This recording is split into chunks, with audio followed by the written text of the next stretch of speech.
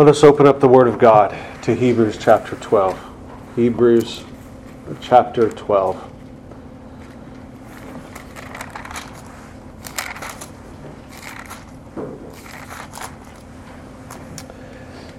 Let us read verses 1 through 17. Hebrews 12, 1 through 17. Hear the word of the Lord. Wherefore, seeing we also are compassed about with so great a cloud of witnesses, let us lay aside every weight and the sin which does easily beset us.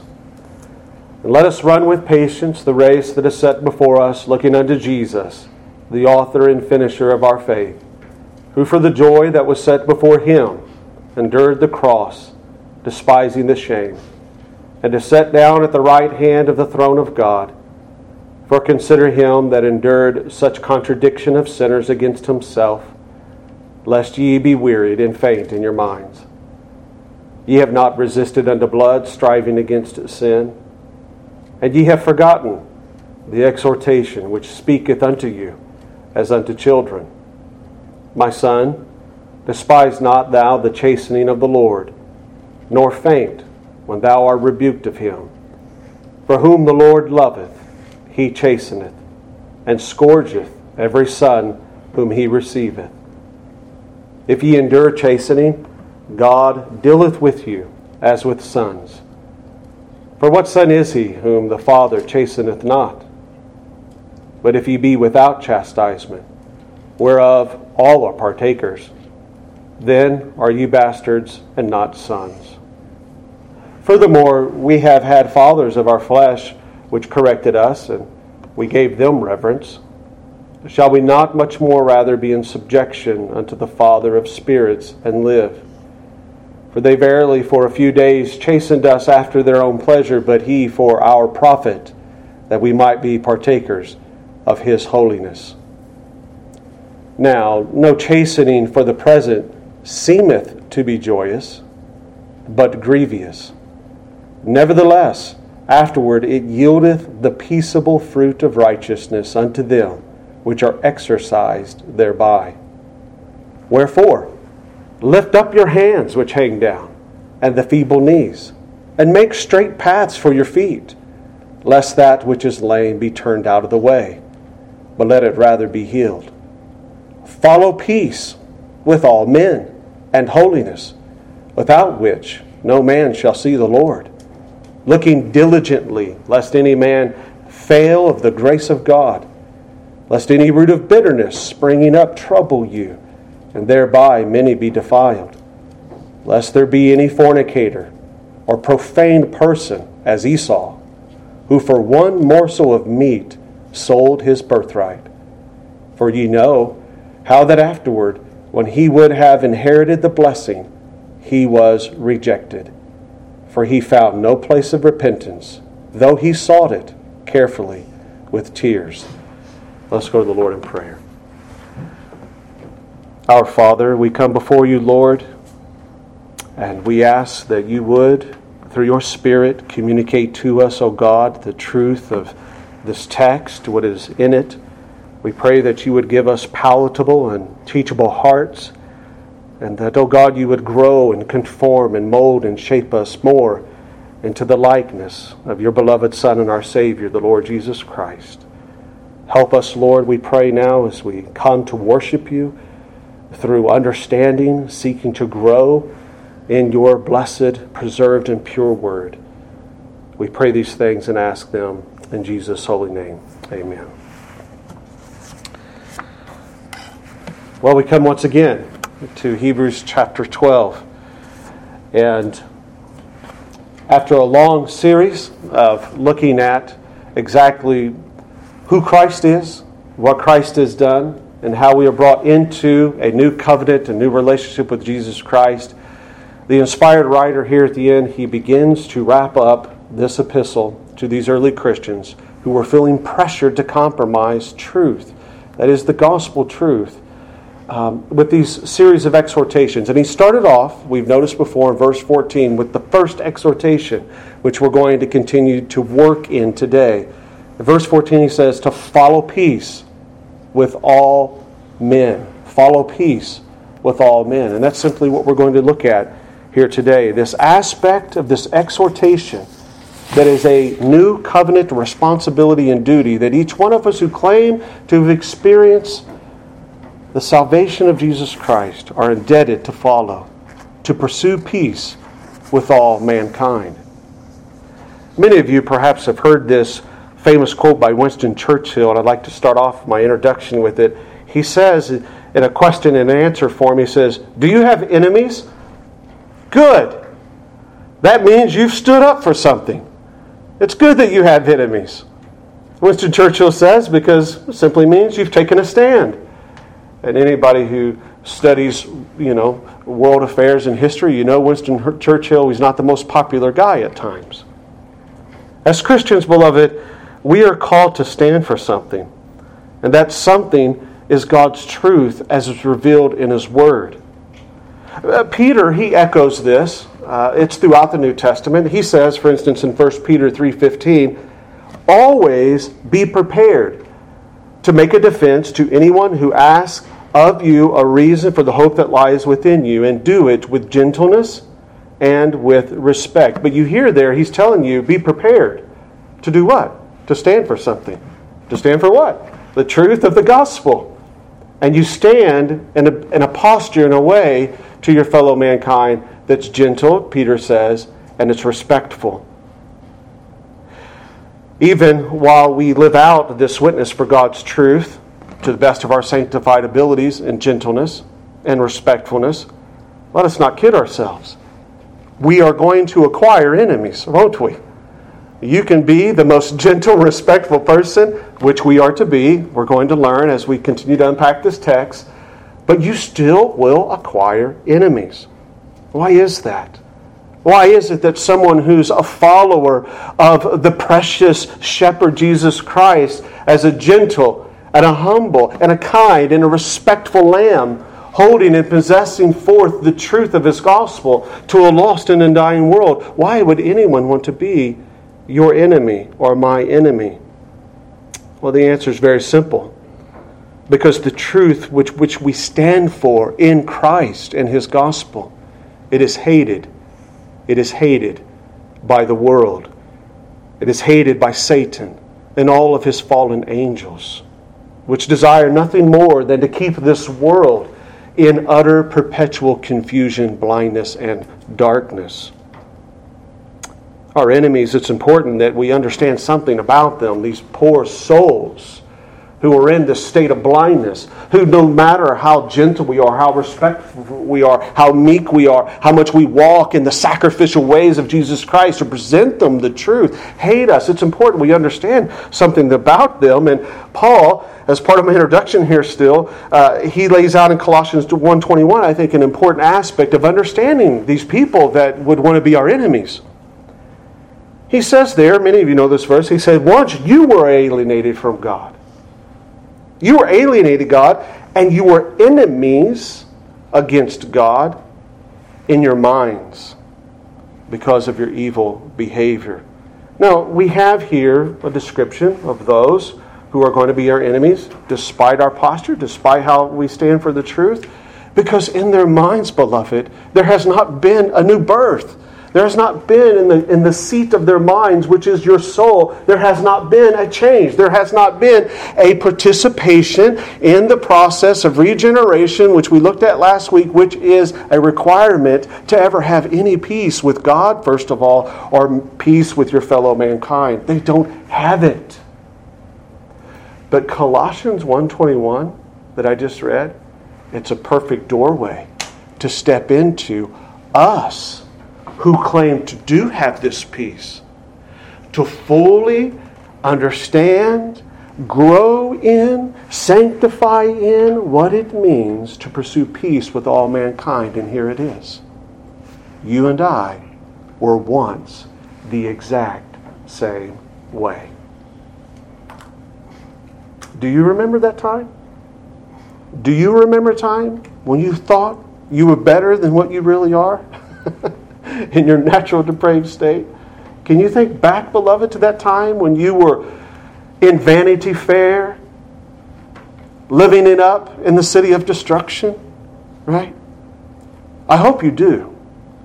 Because that is the beginning to fully understanding the commandment we have in verse 14. Pursue peace with all mankind. So this is part 2 of pursuing peace and holiness. What did we look at last week as we entered into this verse? Well, we looked at its structure of the verse. We looked at its overall context. These are Christians who were, in their context, being persecuted physically, mentally, emotionally. And after laying the groundwork of who they were as gospel believers, he tells them, the first exhortation, pursue peace with all mankind. And oh yeah, it's non-discriminatory. We saw that in the first message. All mankind means all mankind, even those nasty rascals who are persecuting you. You're to pursue peace with them. And then we looked at, and we wanted to start to look at in Colossians chapter 3, and that's where we're going to go in a moment. We wanted to start looking at Colossians 3 to help us to understand, well, what does this look like? How am I supposed to pursue peace with all mankind?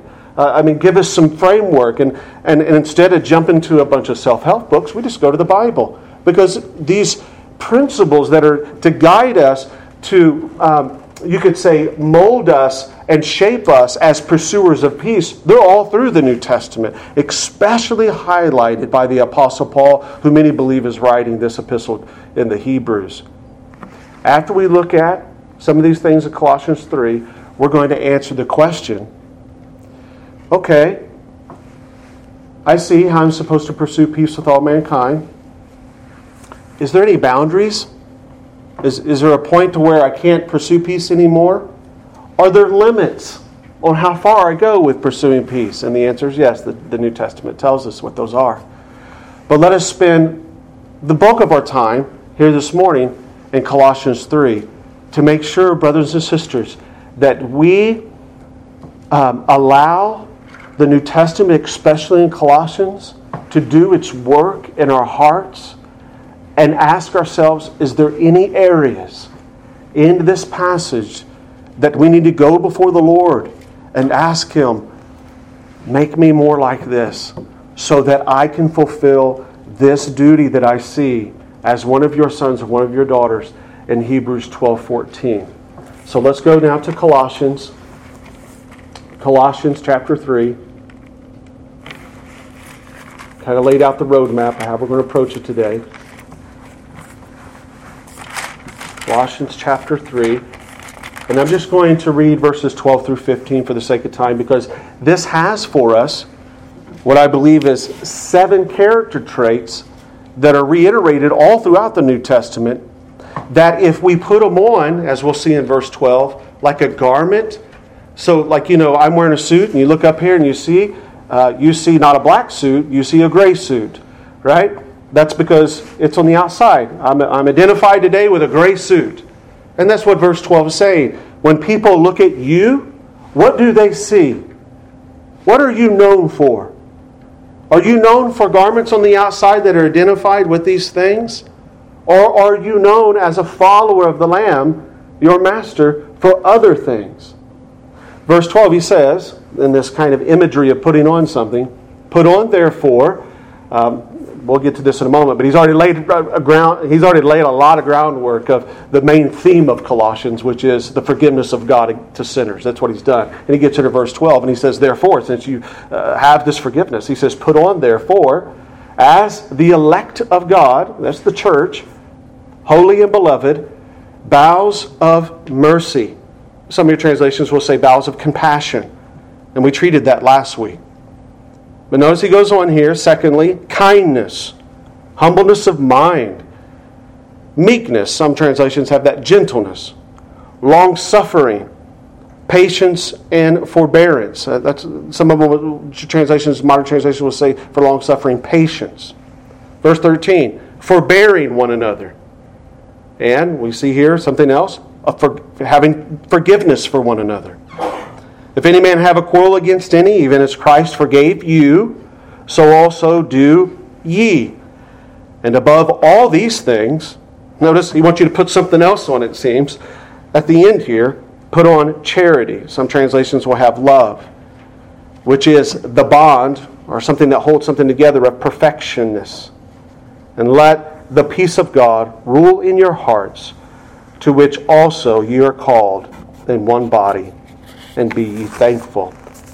So I just want to simply walk down through this passage in Colossians to help us to see how to pursue peace with all mankind. Last week we dealt with compassion, so let's just get right here where he says in the second one here in verse 12, kindness. He's telling us to put on kindness, you who are supposed to pursue peace with all mankind.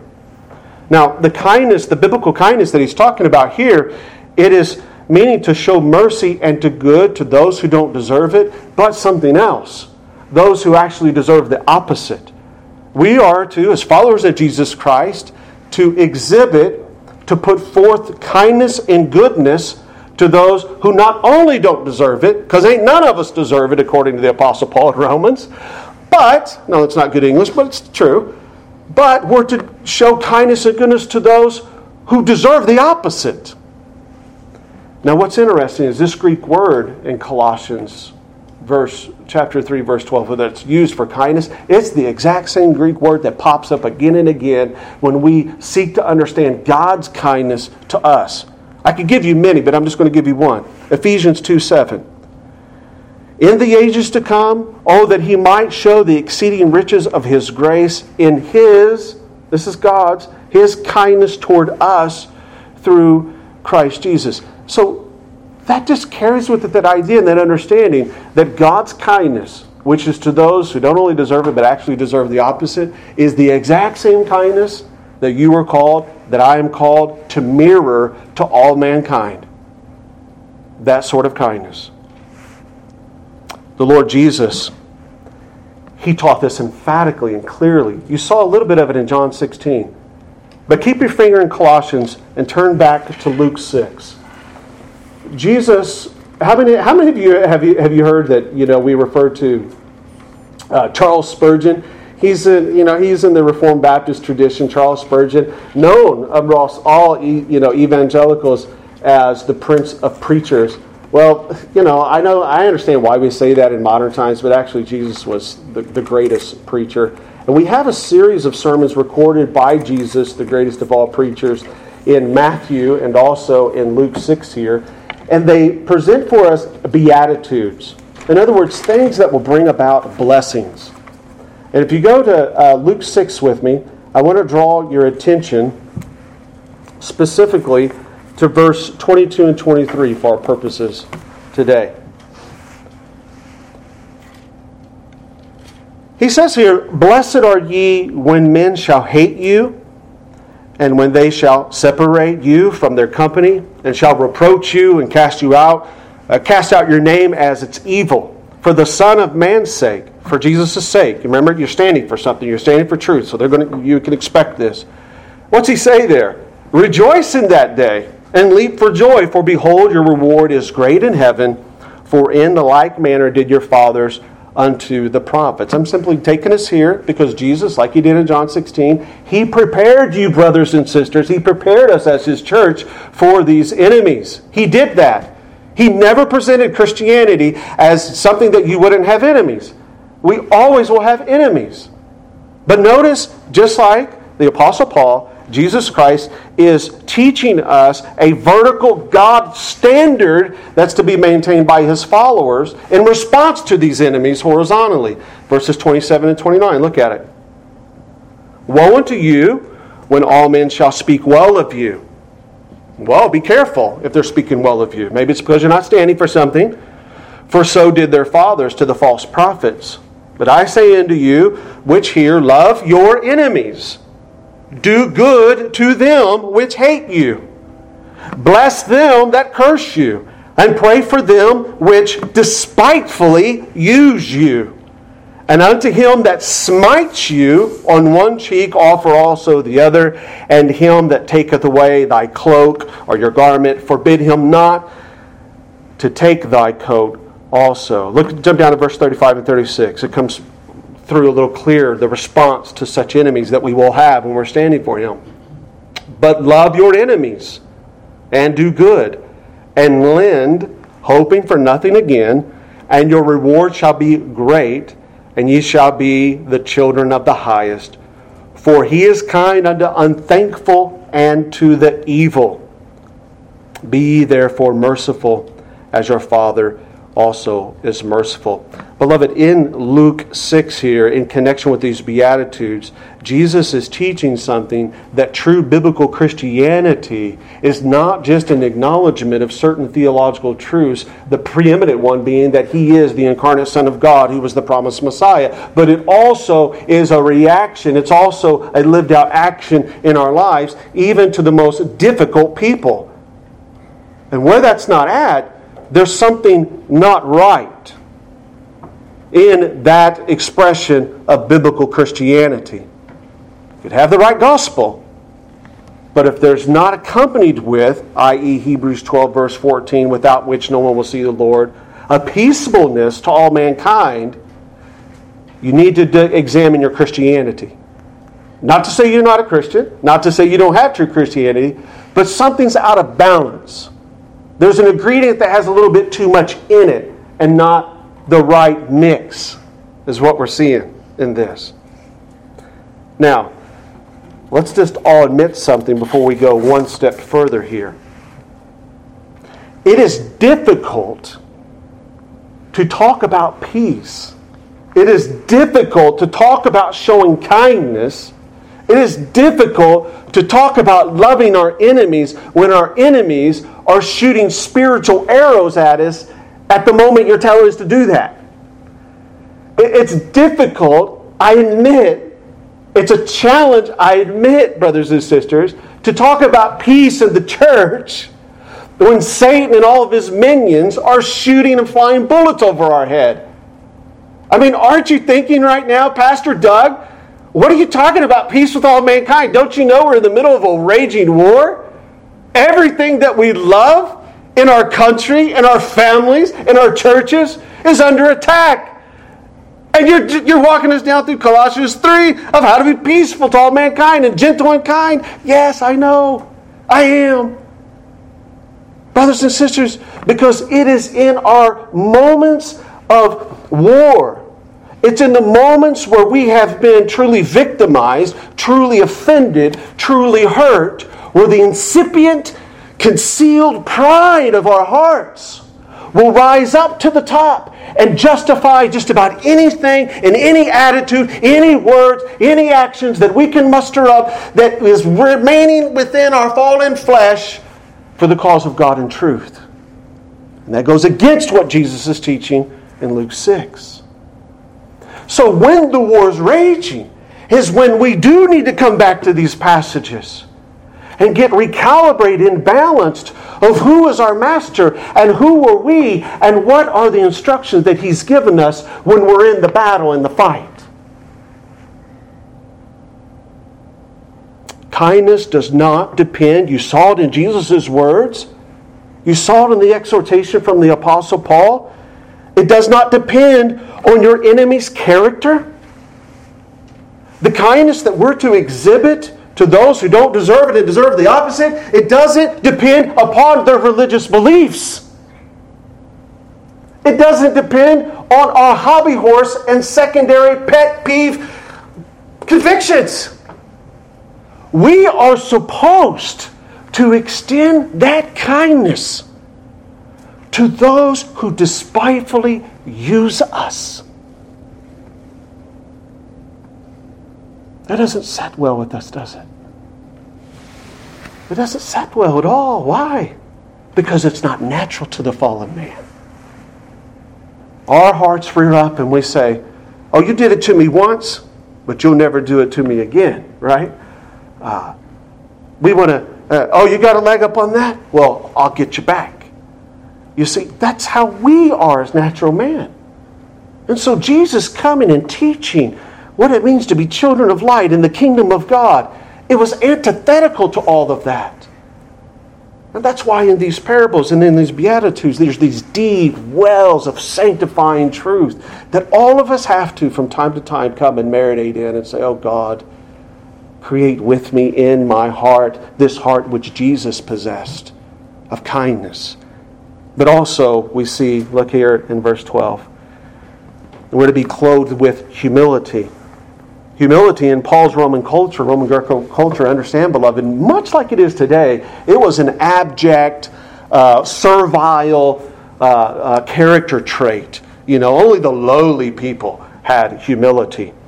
And and let's just be honest, we live in a day and age as well that's populated with very prideful, power-seeking, power-controlling, dominating personalities.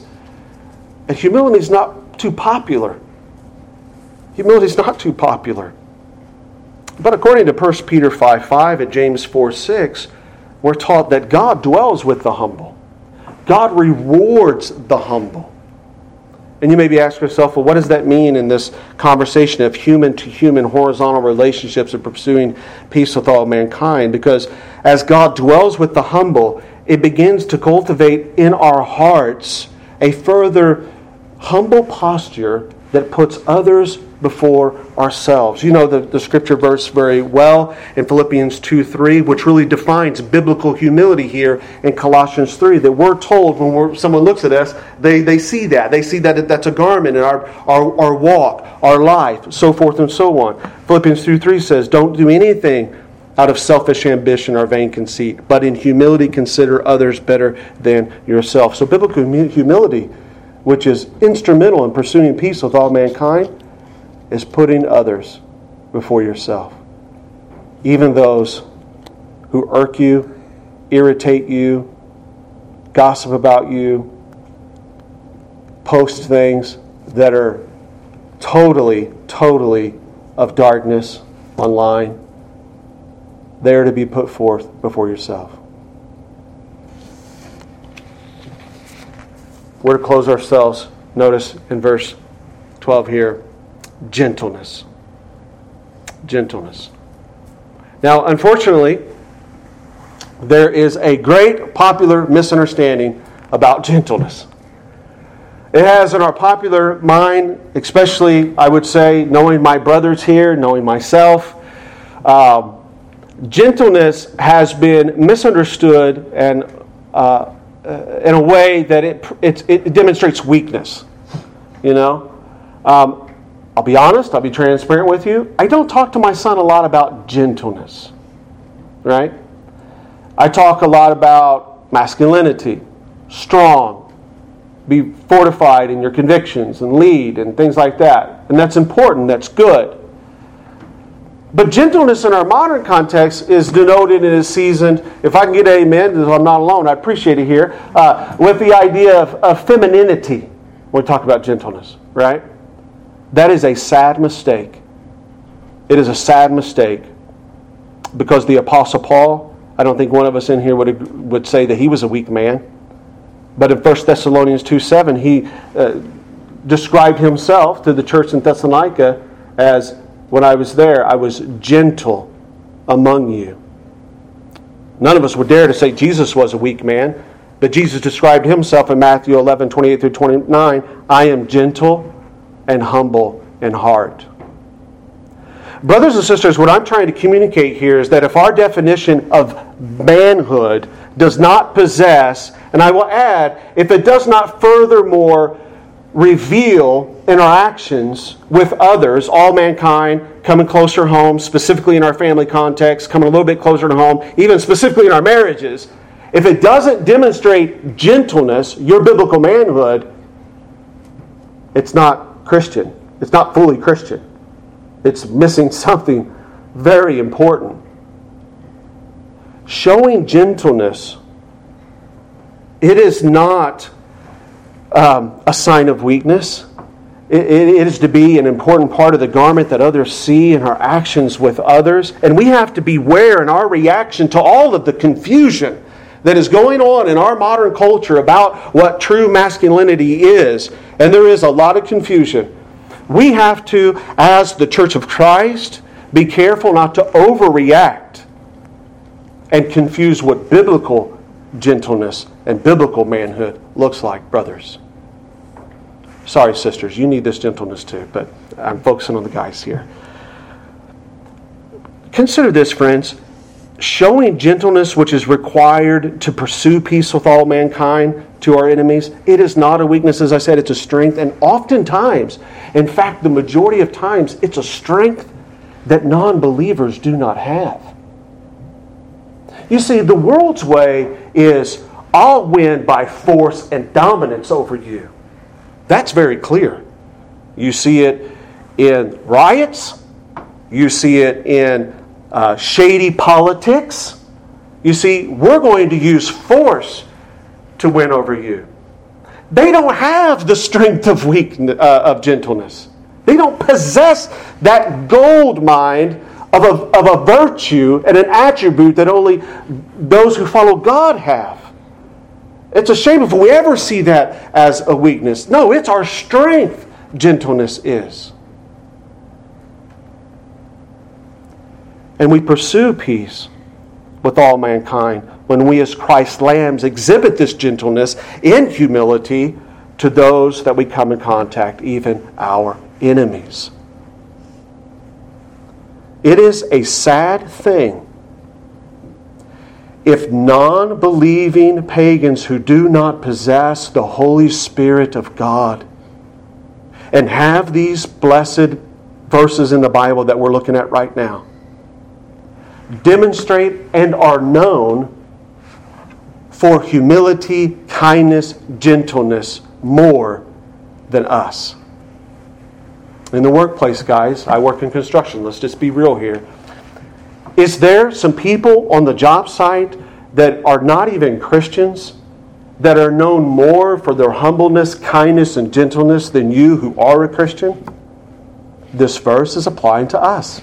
This verse ought to be speaking to us. Hebrews 12:14, Colossians 3. And it does exercise us. It does exercise us, doesn't it? But in addition to humility, we see here as we're continuing to put on these garments of what we're supposed to be known for, of humility and gentleness, we see here patience and forbearance. I can't say this any better. I'm going to quote you something here from William Barclay. He describes it as this. What is this that we're to possess and to do? He says, it's the ability to bear with people, not to grow angry or bitter or irritated or annoyed with them, even when they are foolish, even when they are ungrateful, or even apparently they seem to be entirely hopeless. It is, he continues to say, the ability to sincerely take people as they are with all their faults and with all their failings and with all the ways in which they have hurt and wounded us and never truly stop caring for their soul. So, what does that look like in the context of our personal, relational, and also cultural conflict? I'll tell you how it looks. That very annoying, blue-haired, dyed, woke, liberal, add all your adjectives on there, person at your workplace that just annoys the dickens out of you, you invite them to a cup of coffee. You know, I've never got to really know you. I got to admit, I've noticed some things in your lifestyle that's kept me away from getting to know you. And I'd like to buy you a cup of coffee. And in so much as they are willing to sit down and have that cup of coffee, you're obliged to extend peace to them and have that cup of coffee. We'll get to the moment where boundaries are. But you get the point I'm trying to make here? That's you're to forbear. You're to be patient with these other people if you're going to seek ever to fulfill this commandment of being at peace with all mankind. We see sixthly here, we're to practice forgiveness. Now, what's a little unique here in this character trait that we're to have while we're trying to pursue peace with all mankind? I think it's unique because notice that it's actually pointing out that people will sin against us. So the other things are kind of like, yeah, they're my enemy, but I've never had any real contact with them. They never really offended me. This attribute here, if you're going to pursue peace with all mankind, actually is wonderful Bible realism. It's biblical realism because people sin against us all the time. And in the context of Colossians 3, what makes it even better, I think, is what I love about the Bible. It doesn't sugarcoat things. Other Christians will sin against us. That's the context there. You have other brothers and sisters sin against you. And in those instances, we are to show forgiveness. That's the standard. That's the way we're supposed to be known to live. Ephesians 4:32 echoes this. Not surprising. Paul wrote both. I told you this was a common theme. All these attributes are very common in Paul's epistles. Be ye kind to one another, tenderhearted, forgiving one another, even as God has forgiven you. For Christ's sake, you forgive others. And so with this kindness, with this humility, with this God-given, renewed heart and changed disposition, we forgive others, brothers and sisters. I'll move on here for the sake of time and go to the last one here. He says we must be clothed with Christian love. Notice, I think the ESV has a better translation of this text. I'm going to give it to you. Look at verse 14. Paul's concluding this list of these converted Christians of how they're to be known in their lives to walk. And he says in verse 14, the ESV translates it this way, above all these put on love. And I like the ESV because it captures this idea and this imagery, which love does. It binds everything together in perfect harmony. And so as you have these other garments you're putting on, I guess you could say my jacket would serve as the love. I got undergarments, I have a tie, right? That's the humility, the kindness. But after it's all done, what holds it all together is this, is Christ-like love. But what kind of love are we talking about here? Well, many of you know this word love. It's in the Greek agape. But what makes it important is it's the exact same word that's used to describe God's love for us. And I want to build upon that because it gives us the definition of the love that we're supposed to exhibit to others as we pursue peace. Ephesians 1:4, this word love is used. Even as He chose us in Him before the foundations of the world, we should be holy and blameless before Him in love. For Christ and Jesus Christ, Galatians 5:6 says, neither circumcision nor uncircumcision counts for anything, but only faith working through love. With these and many more, we could define or put a definition here of what biblical love is being described here, that we're to walk in and we're to exhibit to other people who we're seeking to pursue peace with, is a self-sacrificial giving for another person's best. That's what Christ gave you. That's what Christ gave me, Himself. Biblical love that we're to possess, that we're to extend to all mankind, is a self-sacrificing love for their best. Notice with me how He is, again, prioritizing this above all of them. Above all of them. I said it earlier, as we're going to transition here now, this does not meet us, especially at this time, with ease. Because again, we're in the middle of a war.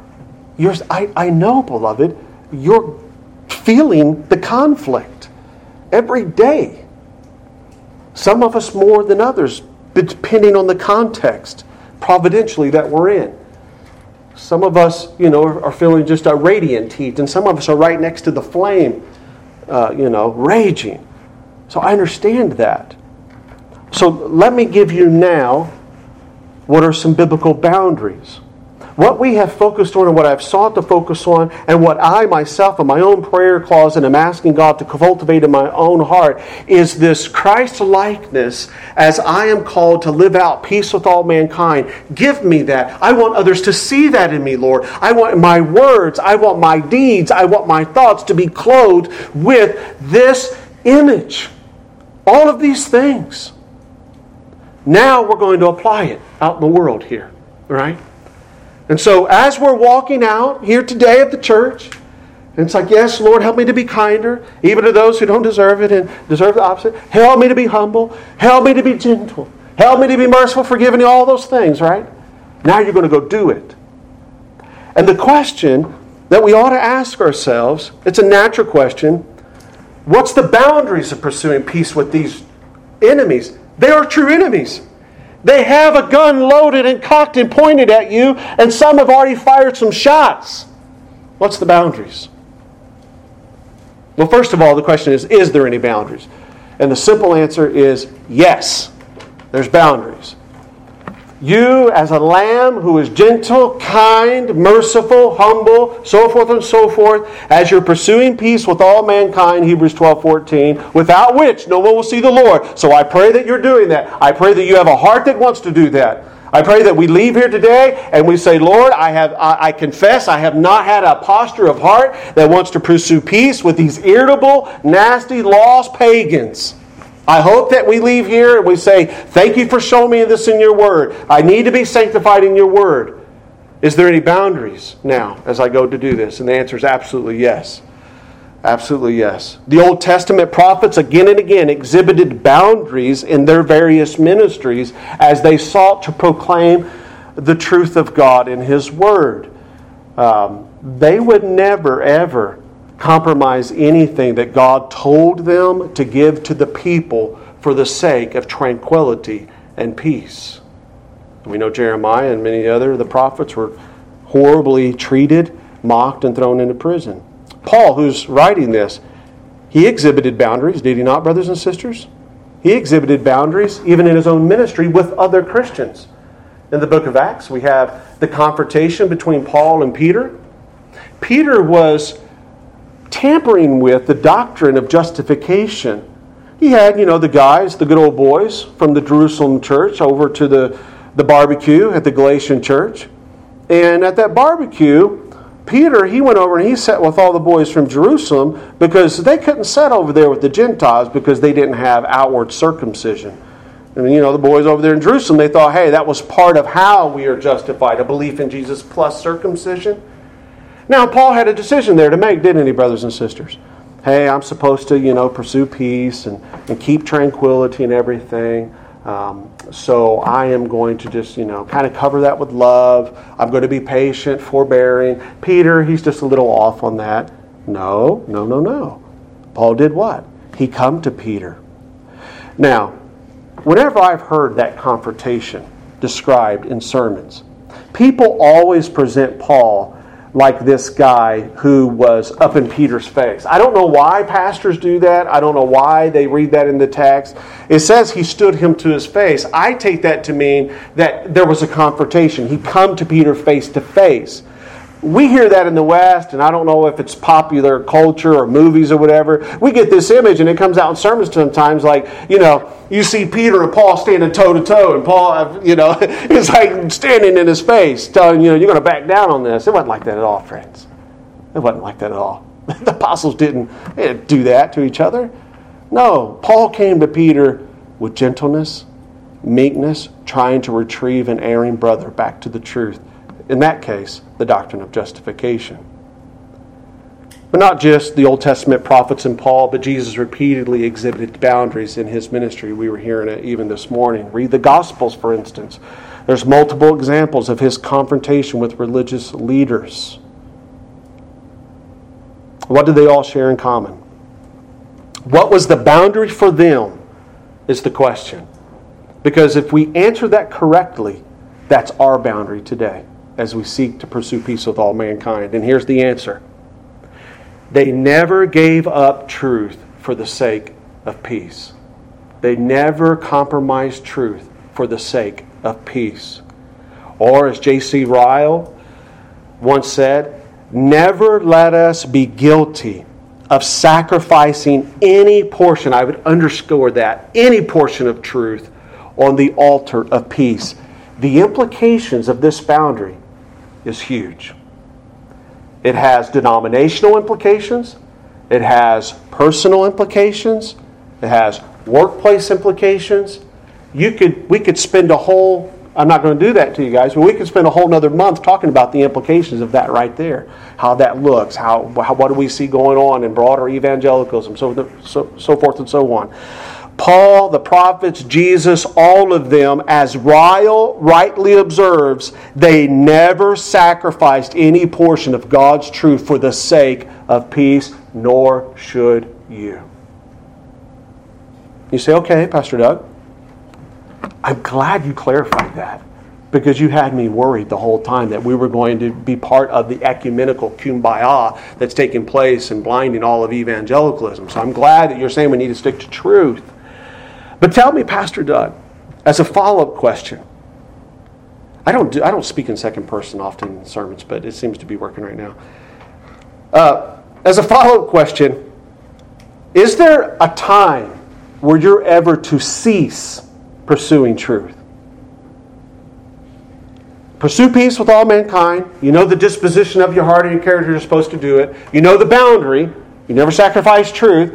So as long as you're sitting down with that cup of coffee, back to the one person, and you're talking and you're exchanging, is there a time you know you can't compromise truth? You'll listen. Hey, I'm trying to understand, where are you coming from? What's your worldview? How do you think these things? Right? And you're going to listen. You're going to say, well, have you ever thought about that? Here's the truth. I mean, you're created by God and you're working through all that, whatever. You will never give up biblical ground truth for the sake to have a peaceful, tranquil relationship with that person. Now, they're created in the image of God. You have to agree to disagree. They're going to get up from the table, and I'm not going to be bitter toward you. I'm not going to be angry toward you. I'm going to pray, and I'm going to really feel sorry for you. You're trapped like I once was too, right? Right? But do you have to keep pursuing that person for another cup of coffee and another, until you get them to finally convince that they're right? Well, that's a multifaceted answer. But the simple answer is, at a certain point, while you are with all your sanctified ability that God gives you, seeking to pursue peace, not sacrificing truth while you're doing it, there is a time, friends, where you cannot feel guilty for ending the peace pursual. You guys know, several times in the Scriptures, predominantly in Matthew and in Mark, there's this phrase, just shake the dust off your feet. You know that phrase? Right? This command to shake the dust off your feet, it appears 4 different times in the New Testament. And each time, it is specifically Jesus sending His disciples out 2 at a time to go take the message and the gospel of peace that they received from the Prince of Peace about how to have peace with God. And Jesus tells them if they do not receive it, He has this strange language, shake the dust off your feet and move on. He says in Mark 6:11, if any place will not welcome you or listen to you, leave that place and shake the dust off your feet as a testimony against them. He clarifies the meaning in Matthew 10:15. He says, truly I tell you, it will be more bearable for Sodom and Gomorrah on the day of judgment than for that town, or those who refuse the peace that you're offering them with God through the gospel. Friends, shaking off the dust of the disciples' feet was a symbolic way of teaching them and us that they had done what God had called them to do. Insomuch as they're cultivating that heart, like Jesus, of gentleness, meekness, humility, etc., a care for other people's soul. Not a fake one, guys. I'm talking about a real one. We're broken for the lost. And we go inasmuch as we do that. And they say, no, thank you. I want nothing to do with it. You could try a couple times if you feel compelled and led to do that. Until they finally, not only close the door, but put 3 deadbolts on it. Understand, you're not in violation of the Scriptures if you don't go back the 5th time. You're not. You have no more responsibility for the outcome of that enemy of God and of you. This can be applied in personal relationships and conflicts. The easiest thing in interchurch conflict, in marital conflict, always the best solution, is it not, beloved, in your own experience, to own your own sin, be transparent, say, yes, I did that. And then reconciliation can begin. But if you come, and usually this is the case, and where there's a conflict and argument, there's 2 people contributing. Your responsibility is gentleness, meekness, humility. Come and say, I am sorry. I am sorry. I wronged you. I don't care that you pushed my buttons. I don't care on the job site you were irking me. I responded the wrong way. Please forgive me. The rest, you can't control. And you don't have a responsibility to come again and again and again until they finally acknowledge their part in the mess. All you can do is own what you have done. And that's what God requires of you.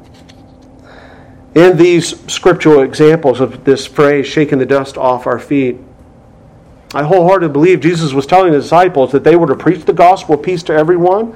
They were to do it in a posture of humility, kindness, patience, and gentleness, even unto their enemies.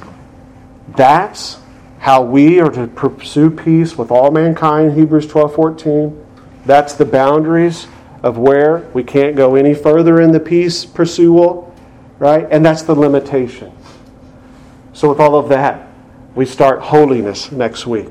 The pursuit of holiness, for without which no one will see the Lord. So I pray the Lord will help us as we're looking at this text to just really develop these things in our hearts where they could be kind of missing or just needing to be further developed to make us the followers of Christ. Looking from afar you see and you say, yes, they're some of Jesus' disciples. I can tell there's something different about those people. Amen. Let us pray. Our triune God, we come to you, Lord, in humility, giving you thanks for your blessed word, giving you thanks for your only begotten and blessed Son, Jesus Christ, who modeled all of these things in the perfect way.